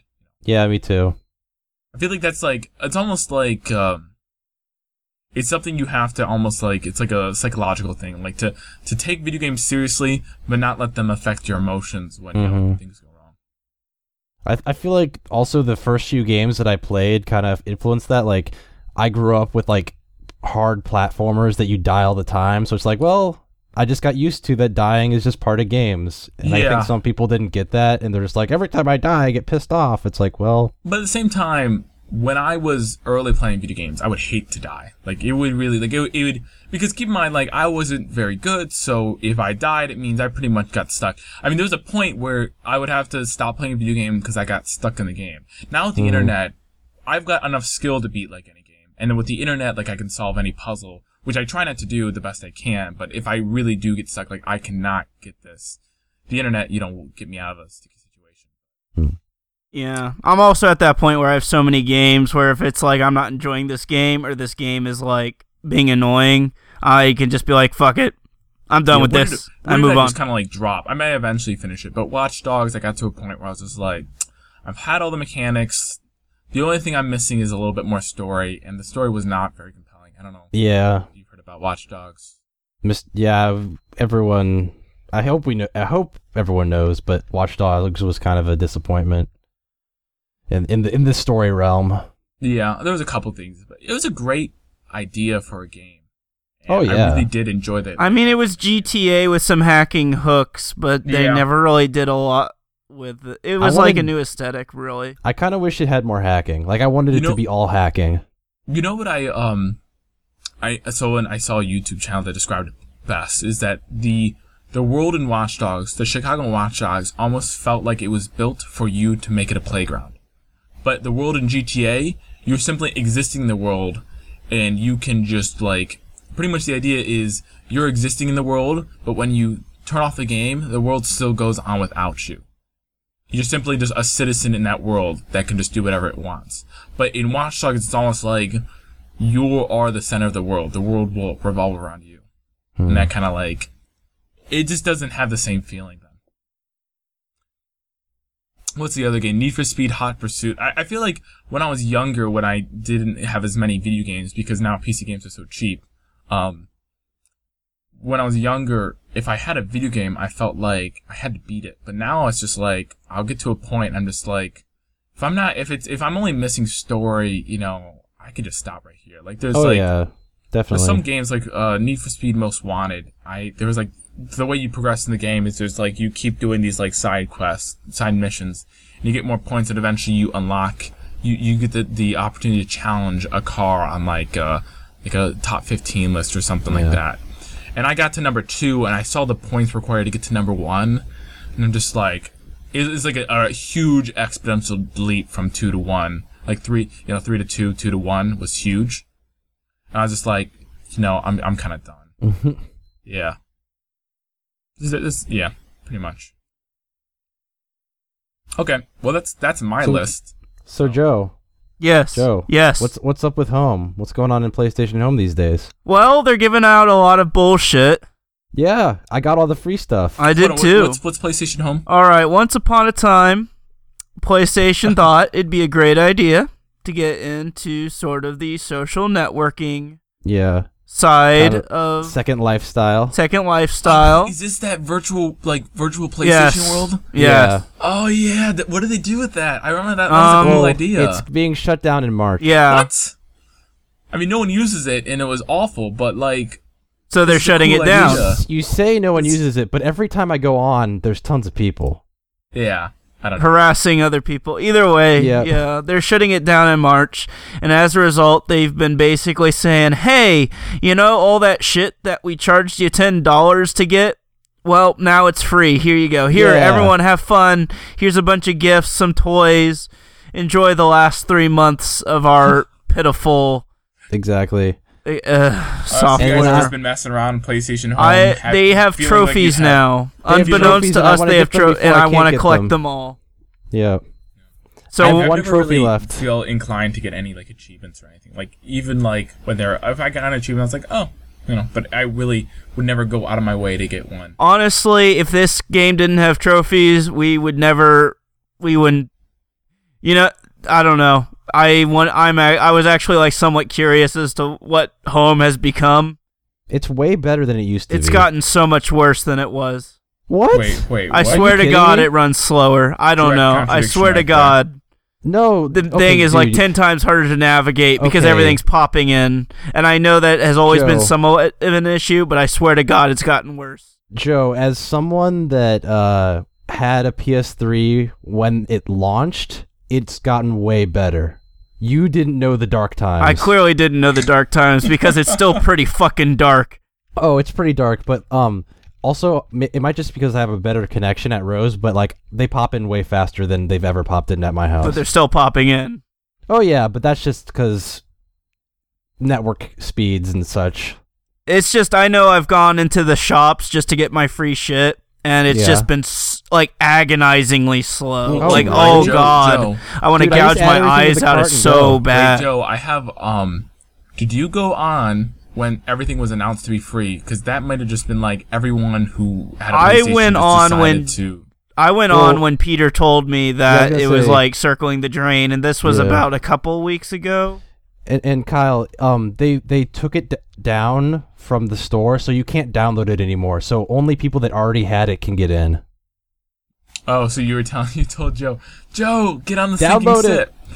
Get on the sinking ship. Yeah, get in on this shit before it's gone. Well, sometimes it's good to pillage pillage the ship and then get out. Yeah, it's good to pillage a condemned building before the eventual implosion. So, got all my copper wire. It's a little sad that I'll never get to experience the PlayStation Home. Only in internet articles. You're missing out on a relic ancient of YouTube our time. Videos. You're missing out. Okay, you're not really missing out, but like you're missing out by not being there and seeing how fucking stupid the whole thing is. I'll go find the Garry's Mod PlayStation Home game mode. So the thing is, you'll never be able to really simulate what PlayStation Home was like unless someone really like understands some of the dumb bullshit. Like they tried to simulate real life in such realistic fashion that there were digital games that you had to wait in line to play. Like, you want to play that arcade cabinet? You got to wait in line. You want a bowl? You got to wait in line in front of everybody else that wants the bowl. Like, it's a video game. We shouldn't be waiting in line. I feel like it was progressive. They were trying to, like... You know what it'd be fun with? I bet I wouldn't mind doing it with the Oculus Rift. Yeah. Maybe. I think that'd be pretty cool. Honestly, I wore one of those recently. With the Oculus Rift. I wore Oculus Rift. There's going to be a time when I fully collapse into nerddom. Nerddom is the world that nerds go into. And I will, on a Friday night, just put on my Oculus Rift, and I'll go out with my friends with my Oculus Rift. In the virtual world. You finally have given into the machine. I have finally given You'll get one of those, like, eventually, they'll come out with the full, like, Matrix, like, from the movie. Dude, and I'll just be like, you know what? Plug me in. See you guys later. If you die in the Matrix, you die for real. Okay. All right. I can bend spoons, though, so... No. Yeah. I wore an Oculus Rift last week, and... What'd you think, Joe? I want that. I want that thing. Get it. happens. I'm waiting for the consumer release. I mean, I liked what the guy who let me try it out did was he made it so he could just look at his whole computer screen in like 3D space.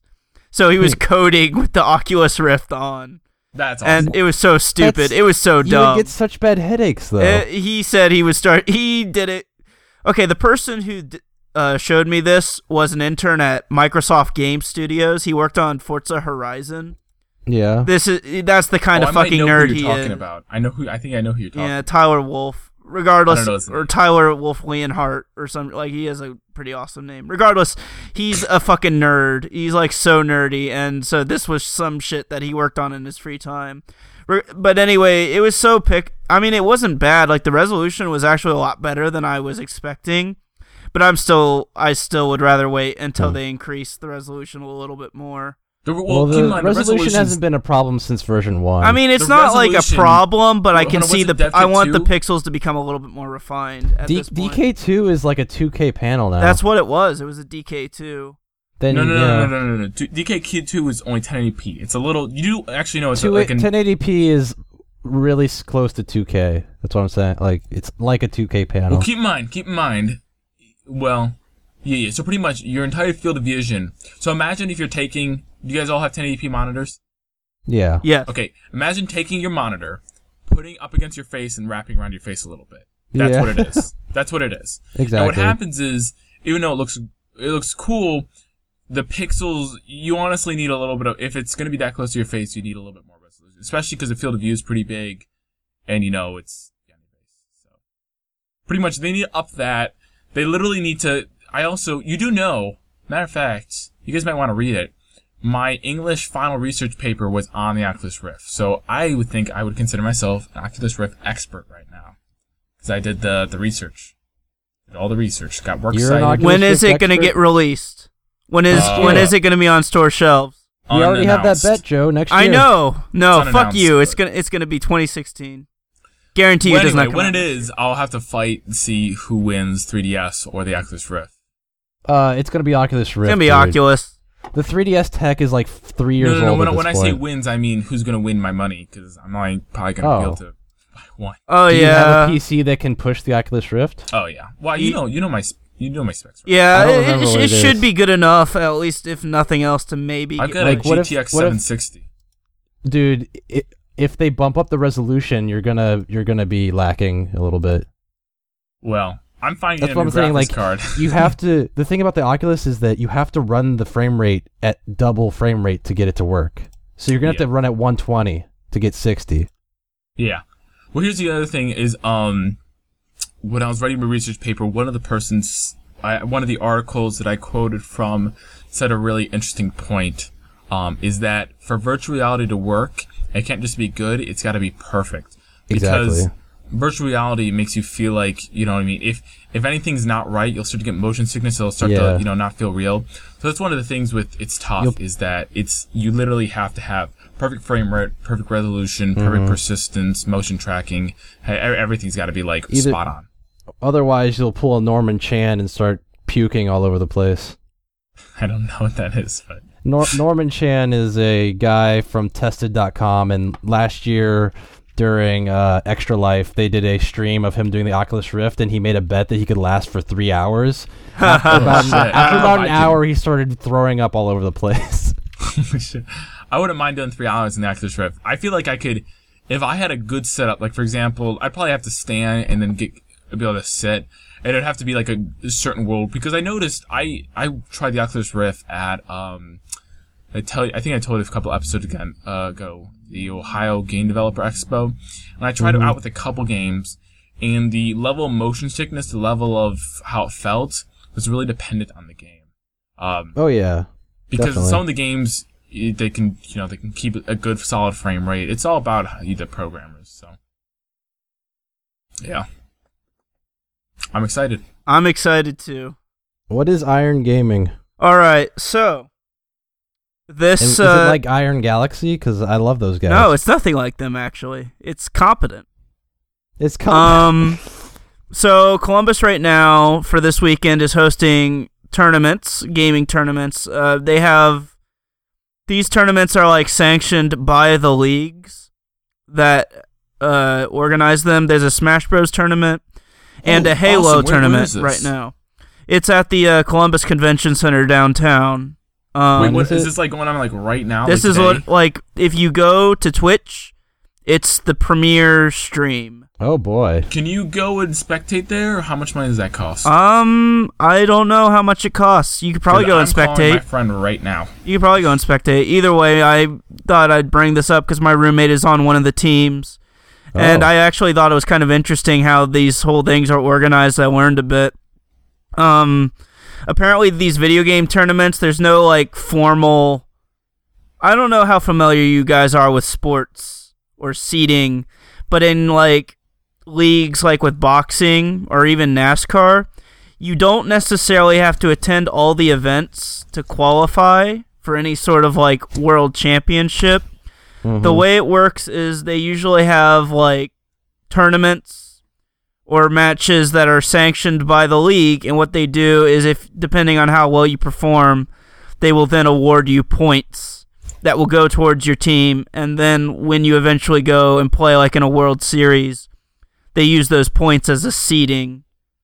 Yeah, but otherwise it's really easy to join, apparently. They don't do a lot of differentiating between amateurs and like pros, and so as a result, my roommate, who is a part of a Halo team, got fucked a few times because he would play against the number 1 seeded team and get destroyed.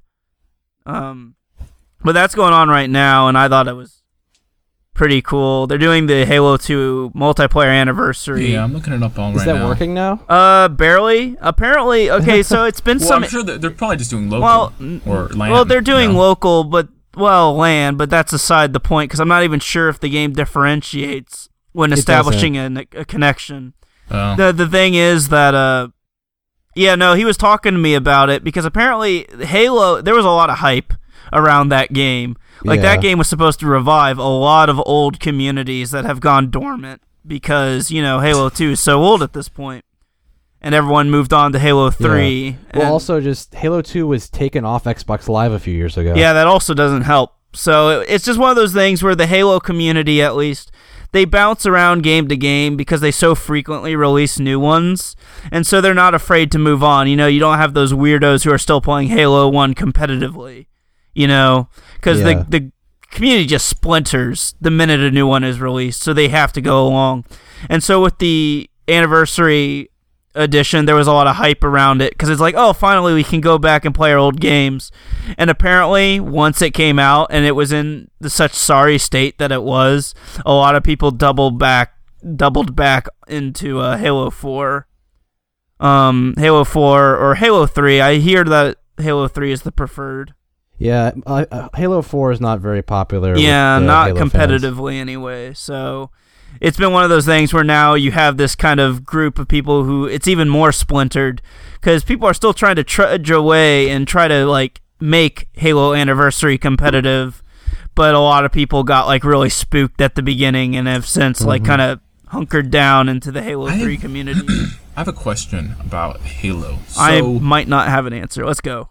Okay, so the Anniversary Edition, excuse me, it came out with Halo 2, 3, and 4, right? Yes. Okay, why is it that of those 4, Halo 2 is like the most like competitive? Like whenever I've seen tournaments and stuff, Halo 2 is like the most competitive focus. It was the first game that a lot of people really played online. And so it has that nostalgia value. Like, it was the first Halo game that was online, and it was the first game that a lot of people played online. And I think they fleshed out the online a lot more than they did with Halo 1. Like, it's like a lot No, like... Halo 1 was not online. No, I think there was an online component of Halo 1. There was not. It was LAN only. There was no... Oh, okay, yes. Halo that's 2 what I was meant. the first I'm sorry. online Halo. Yeah, okay. Yeah, no, I agree. That's why it was everyone LAN. loves it so much. Like, it was the first experience, thus nostalgia. Like Final Fantasy VII. Yes. And then, also, it's the same thing, like, whenever you do see competitive Smash, you always see Melee as the competitive Smash. Well, that's a little different. That's because Melee's the best one. Well, I think some people it's said not Project the first M Smash is really Bros. good. You guys have heard of Project M, right? We know a Project... I mean, the best Nintendo sanctioned. Yeah, release. Project M is awesome. I love what Project M has done. Like they've done a stupendous job. Joe, a spectator pass for this event is $25. All right. So, have at it. Yeah, I don't have any money, but it's a cool idea. I'll probably check it out on Twitch. Definitely. Yeah, I remember just like going to see streams because I wanted to see if I could watch them compete. I do like to watch competitive. I do like seeing. I feel like because I never can follow Dota and League, I'm literally gonna have to watch some like hour-long YouTube video explaining how that game works, or how to at least watch the game. And then you know what I want to do? It'll take more than an hour. What?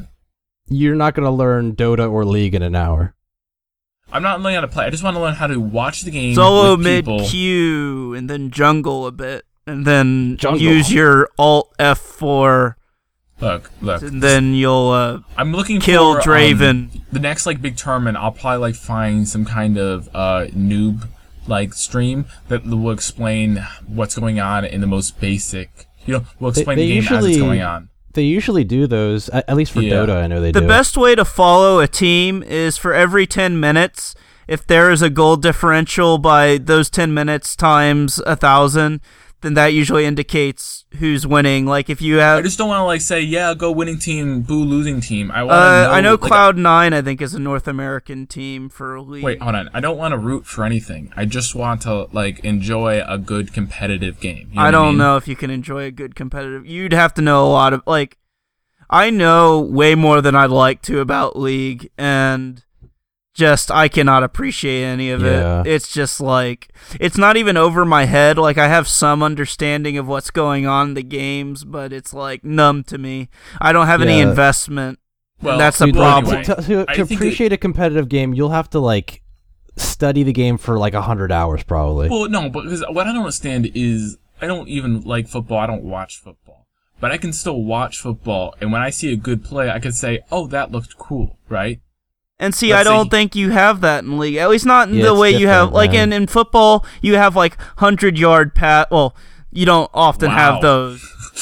Okay, you fucking know what I mean, though. Like it's pretty easy to distinguish between that was just like any other play, and fuck balls, that was like insane. That could just because football has been like integrated into our society. League is like the problem is. With it's League, it's more complicated but I feel like people played a lot more conservatively.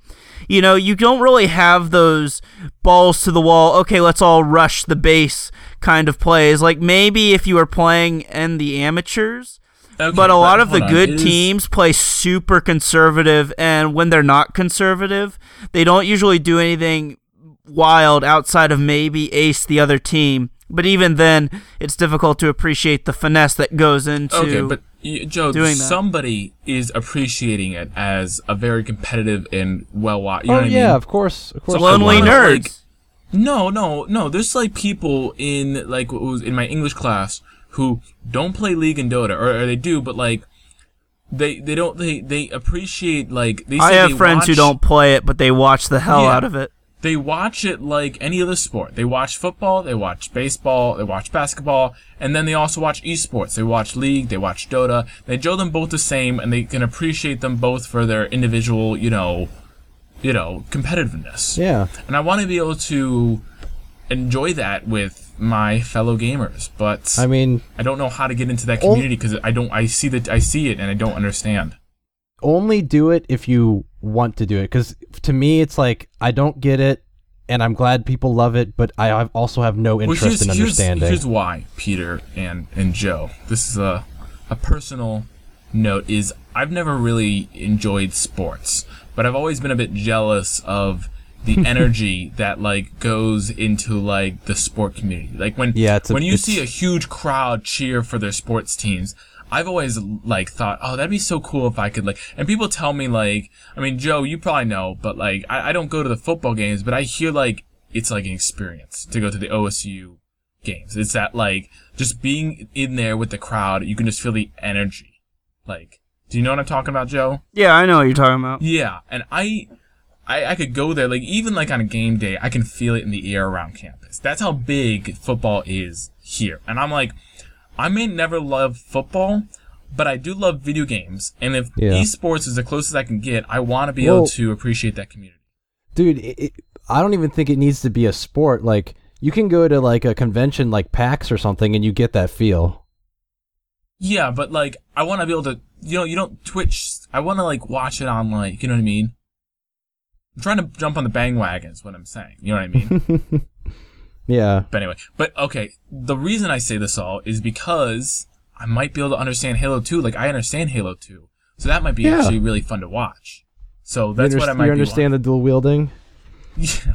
I understand. I mean, I played Halo. And I guess I think first-person shooters are just a little bit easier to understand. Than, like, definitely. So. Okay, Peter, I think there's like 2 more topics. Yep. So the main game that I've been playing this week was Plants vs. Zombies Garden Warfare, because EA gave that away for free last weekend as like a celebration of PlayStation being 20 years old. And I just got to say, so Kyle, do you know what this game is? I know Joe knows what this game is. I know it got like really popular and was a mobile game, but I don't really know.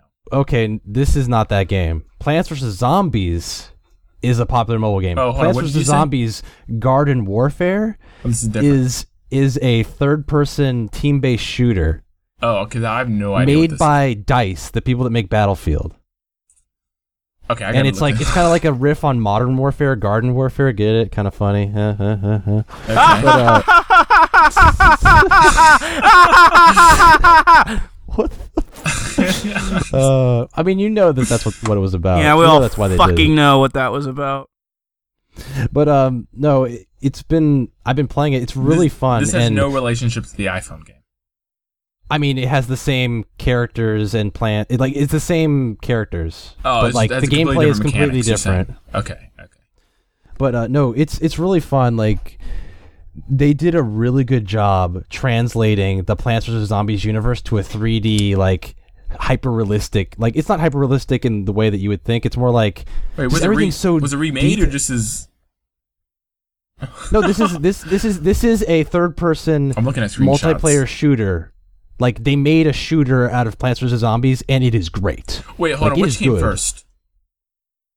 The mobile game. The mobile game came out like 5 years ago. Oh, okay. And then this came out, and then this was better, you're saying? Or like... No, they're completely different games. What I'm saying, that this game is good, and it gives me it makes me excited for Battlefield. Not Battlefield, Battlefront. I was about to say, you're a goddamn liar and you know it. No, this is made by DICE, and they did a good job translating Plants vs. Zombies to their template. So I think they'll do a good job translating Star Wars to their template. I mean, I have faith in DICE, but I don't know if I follow your logic. Like, just because they're good at making a game that's not that game into a good game is like... That's totally a legit reason. Like, some people, like you were saying, like, oh, what if they make it a really like realistic military shooter? Well, Garden Warfare. No, I wasn't complaining. I'm saying that could be okay. What I'm saying is, like, this takes what was great about Plants vs. Zombies, like, they understood it, that it's kind of goofy and fun, and made a really goofy and fun multiplayer shooter that has some meat to it that's really good. That's an important aspect. That's an important aspect about developers. I often find developers who like to move between games often have very similar styles that follow them with it, and obviously a concern moving from a traditionally very serious game like Battlefield going elsewhere, it can be fearful because you're not sure like how closely are they going to tie to their previous games, and the fact that they can make something like this so whimsical, so enjoyable, and have a different style of game surrounding it, I think is very important. It's just so goofy. I love it. Like, I don't get into like multiplayer shooters very often, but I've been playing it pretty frequently these past like few days. Getting into actual matches, and I don't know. PC game also. It's I think it's consoles only for now. Nope. Like, it's on like every console. Yeah, no, it's on Steam, I thought. Yeah. No, Plants vs. Zombies Garden Warfare. It's different than Plants vs. Zombies. Okay. That's what I'm saying. Like, there have been other Plants vs. Zombies games. This is the only one that's a shooter, though. Okay. Well, yeah, that actually looks pretty cool. It looks fun. What I was going to say about... I remember the opening sequence, the opening campaign in Battlefront. is you got one of the clone soldiers, and he's talking about, you know, how gritty war is and how gritty the Battle of Geonosis was right after the training simulations, and how, you know, it was one of their longest days ever. And of course, but when you get in the game, you know, they really didn't have the graphics and the kind of mechanics to like back up, you know, war is hell.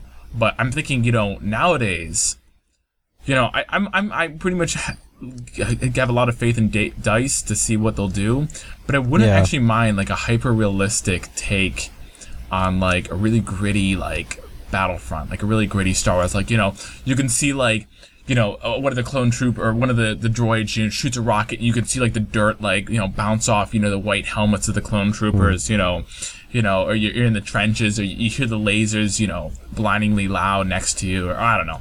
I think that'd be pretty cool. The thing is, I want it to basically be authentic, in that everything feels grimy, and like all this like the stormtroopers or whatever troopers like have, you know, weight to them and like feel like they've been in a war. Yeah. But also I want it to be goofy, in that when I'm a Jedi, I want to be able to do some goofy shit. Well, yeah, I do hope they can still like keep, you know, like, what I love is that game is you can get that Prada Rush being a Jedi. It's just like going out and just destroying. But I feel like it was also really still well balanced. Well, I haven't played enough multiplayer, but I do know like when you see the enemy Jedi or Sith, you're like, oh shit. Oh, you're just like, you're running, but also shooting, but also like, oh, you know, shit, what do I do? And you know, and see, vice versa. It's awesome when you're the Jedi and you're like, just everybody's a target. And you just run around just going crazy. You also can really lead the team, too. Joe, I'm looking forward to playing some Battlefront. Oh, yeah, no, it's going to be fun. Yep. So, I've got one more thing to talk about, but only if you guys think it's appropriate. Why does Michael Moore's brother deserve better? Peter Moore is not Michael Moore's brother. Allegedly. So wait, who is this? I have no idea who is Peter Moore? You don't know who Peter Moore is? I'm sorry. Okay, so Peter Moore, historically, so for years, he was the head of EA Sports, and now he's just the head of EA. Like, he runs EA. But I'm sure he's probably been, like, one of the most hated mans in, like... No, people love him. What? I thought EA went down the shitter, and then they got better or something. No, well, he took over after that. Oh, he's the guy who trying to turn it around. He's the guy that's trying to turn it around now. Oh, okay. He's the guy that he's the guy that turned around EA Sports. Wait, is he the guy who does EA Sports? It's in the game. Is that guy? It's that dude. He's British, so he doesn't sound like that. Yeah, he changed his accent for the opening. But, so he's been getting a lot of... He was saying that this one guy was messing with him on Twitter and sending him, like, terrible threats, like rape threats for his family. What? People on the internet are so ridiculous. He reported this person, but then this guy made another Twitter account and did it again, and then he got reported that account. So this guy keeps reporting him. So Peter Moore keeps reporting this guy, and he keeps making new Twitter accounts. And there's some choice quotes if you guys think it's okay for me to say these things, but they're like... Well, I feel like if it's inappropriate, it's okay as long as it's in context. Okay, so there's just one that I want to say because like it just puts into perspective how fucking stupid this guy is. Okay, go. And keep in mind this is all quoting. This is not... Okay. Quote, "I hope your wife gets raped by Muslims. You've ruined FIFA. You are a disgrace." Because of FIFA? Sounds like an angry European. What is the old quote? Is the empty can is the one that the empty can makes the loudest noise. You know what I mean? Maybe. Okay, so it's empty on the inside. No, it's a quote that says the empty can rattles the loudest. Pretty much, it means the people who have nothing are the ones who just complain the most. Yep. No, it's just a growing trend that people have no like respect for other people online, and it's kind of pissing me off. And I think, because I do know, like, if I, like, I always like have my like, I'm very close to my grandmother, and I always do like my grandmother type. So she's like really liberal. She's like okay with all the new modern things, and I tell her all the time about new video games that come out, and I do the best I can to explain to her the things, And she's really awesome. I love her. But I always sometimes think is, what if I were to connect her to a random online lobby, right? And just let her hear the voice chat, like, with all her, like, open-mindedness and liberalness, like, what would she think? Or just, like, how girls are talked to. Like, I just think, like, I almost don't want to, like, show her that's what, like, the gaming community can be like. Because, like, I don't feel like that's what it is. It's just, there's a few people in the community who just make a lot of noise. Well, I'm just going to say, like, it's not just the gaming community, it's just the community, right. the world. Online, there are just assholes in the world. Like, that's just how it is. Psychologists have gone into it, and one of the reasons is just because there's no consequences. Like, for example, okay, if I were to just meet you you didn't know me, Peter, and I would have just said that to your face on the street, right? Like, that would just, we don't even want to go into that. That just would not be acceptable. And I don't, unless somebody was like crazy, no one would really even do that unless they were willing, waiting for a fight, or, you know what I mean? But online, you can do that, log off, disconnect, turn off your, you know what I mean? There's no consequence. And I feel like that brings out sometimes the worst in people, to have like this environment where they can get away with anything without a consequence. That's, I guess, but like, what does that say about that person? Like who's really that much of an asshole, I guess? Like, why do you want to hurt people? Honestly, what you said, that quote that you said, that's actually not as bad as I've heard on the internet. I've heard of course, I've seen worse, awful. but like his explanation being, "Oh, you ruined FIFA." It's like, dude, it's a fucking game. Like, and you think that he had anything to do with the making of FIFA? Yeah, well, I don't even think it's FIFA. I think he's just a guy who's just wanting attention, and it's just, I mean, you know what I mean? I mean, think about, he just got the attention of us, some random OSU podcast people talking. Those kind of people, they do this for this kind of attention, to get on the news, to get, public. That's what they want, right? They just want to be heard because they don't really, because that they feel like that they want that attention. Yeah. They're just like babies crying, except they're old enough to know that, except instead of wrong. Innocently crying, they say some of the most heinous shit that I've ever heard. Yeah. But anyway, I know what you mean, Peter. I trust me, it makes me sad inside when I see, like, some, like, just when you see, like, online, like, developers, what was it? The developer, I don't really want to get into it, but the developer for Fez canceled Fez 2 because of, online stuff like that. Well, okay, I understand, but that was bad. Phil Fish is kind of a notorious asshole. Yeah, I was going to say, Phil Fish didn't handle it. I'm not saying he deserved what was slung towards him, but he did a really shitty job mitigating it. He like, it's one thing to get, bad mouthed on Twitter, but then it's another thing to be like, okay, then I'm taking my ball and leaving. It's like, no. Like, Peter Moore isn't shutting down EA because he got a death threat. Yeah, and then who's that one female feminist in gaming, Anita. Yeah, like, regardless if you agree with her, and I don't want to get into a discussion about her, but with her views, if you've like read some like the death threats that she's been getting, or just it's just like awful to think that like some people like actually are doing that. Like, the thing is, people keep doing these death threats online, and the more that they do them, the less weight they carry, because it's just obvious that they're really not going to do anything. They're just being stupid idiots. Yeah, it's just like, she should be able to have whatever opinion she wants and publish it on the internet, and just opinions are incredibly important. You should not. People are free to disagree, opinions. But god damn it, don't be a dick. Like, Jesus Christ. Exactly. Yeah, but anyway, maybe we need a positive note to end this podcast on.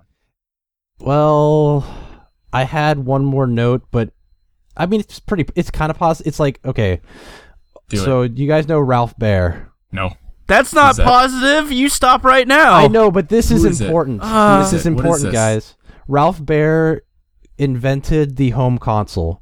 What was that again? What console? The Magnavox Odyssey was the very first home console video game system. So we have everything. We must thank Ralph Baer for doing this, because Ralph Baer be praised. He died last week. Oh, wait, hold on. That's not positive. That's what I know it's not positive, but I'm saying that this is something important that we should definitely honor him. Maybe we should end on a more video games would not exist how they are today if it wasn't for him inventing the home console. I usually go back further into the first ever programmer. But yeah, well, I know what you mean. The thing is, there had been computers before. There were these huge mainframe computers that they made little games on. He was the first one that thought, hey, what if I put that on my TV? Yeah, that's actually pretty cool. That's cool. And that made it open to anybody who owned a TV to be able to play video games. So it was he changed the world. He made a big difference. Yeah. It's too bad. But yeah. I mean, he lived a long time. He was 92. I tip my hat to you, sir. He did a good job. He done good. Well, anyway, maybe we have a different positive note. I did not get playoff tickets. Fuck the world. Is that a positive note? No, it's a horrible note. Assassin's Creed Unity is getting patched again. This? We'll do this. We'll do this on the podcast. What are some things that you're looking forward to doing in Battlefront when you play with me in a bit? Teabagging a fool. Yeah. Positive things. High-fiving the... Okay. Well, do you even remember what you do in Battlefront, Joe? What do? I shoot things. I kill stuff. Shoot things? I think kill we should Ewok. I think we should have just you and me on the same team, and we should do little challenges. Can we beat a whole win a game in the hardest difficulty with only a pistol in our hand? I'm not even sure if there are difficulties in that game. There is in single player. They added delete mode that I've been doing. Oh yeah, if you do that. Yeah, I don't know. I honestly would rather just play the game. I want to shoot stuff. I want to be in battles. Large battles. I heard they added for the PC mode, what was it, 64 people on a Yeah, 64. Yep. That's pretty cool. Battles. Now wait, is that per side or total? Total. Okay, that's pretty cool. Yep. I hope that they can have those types of numbers on the new one.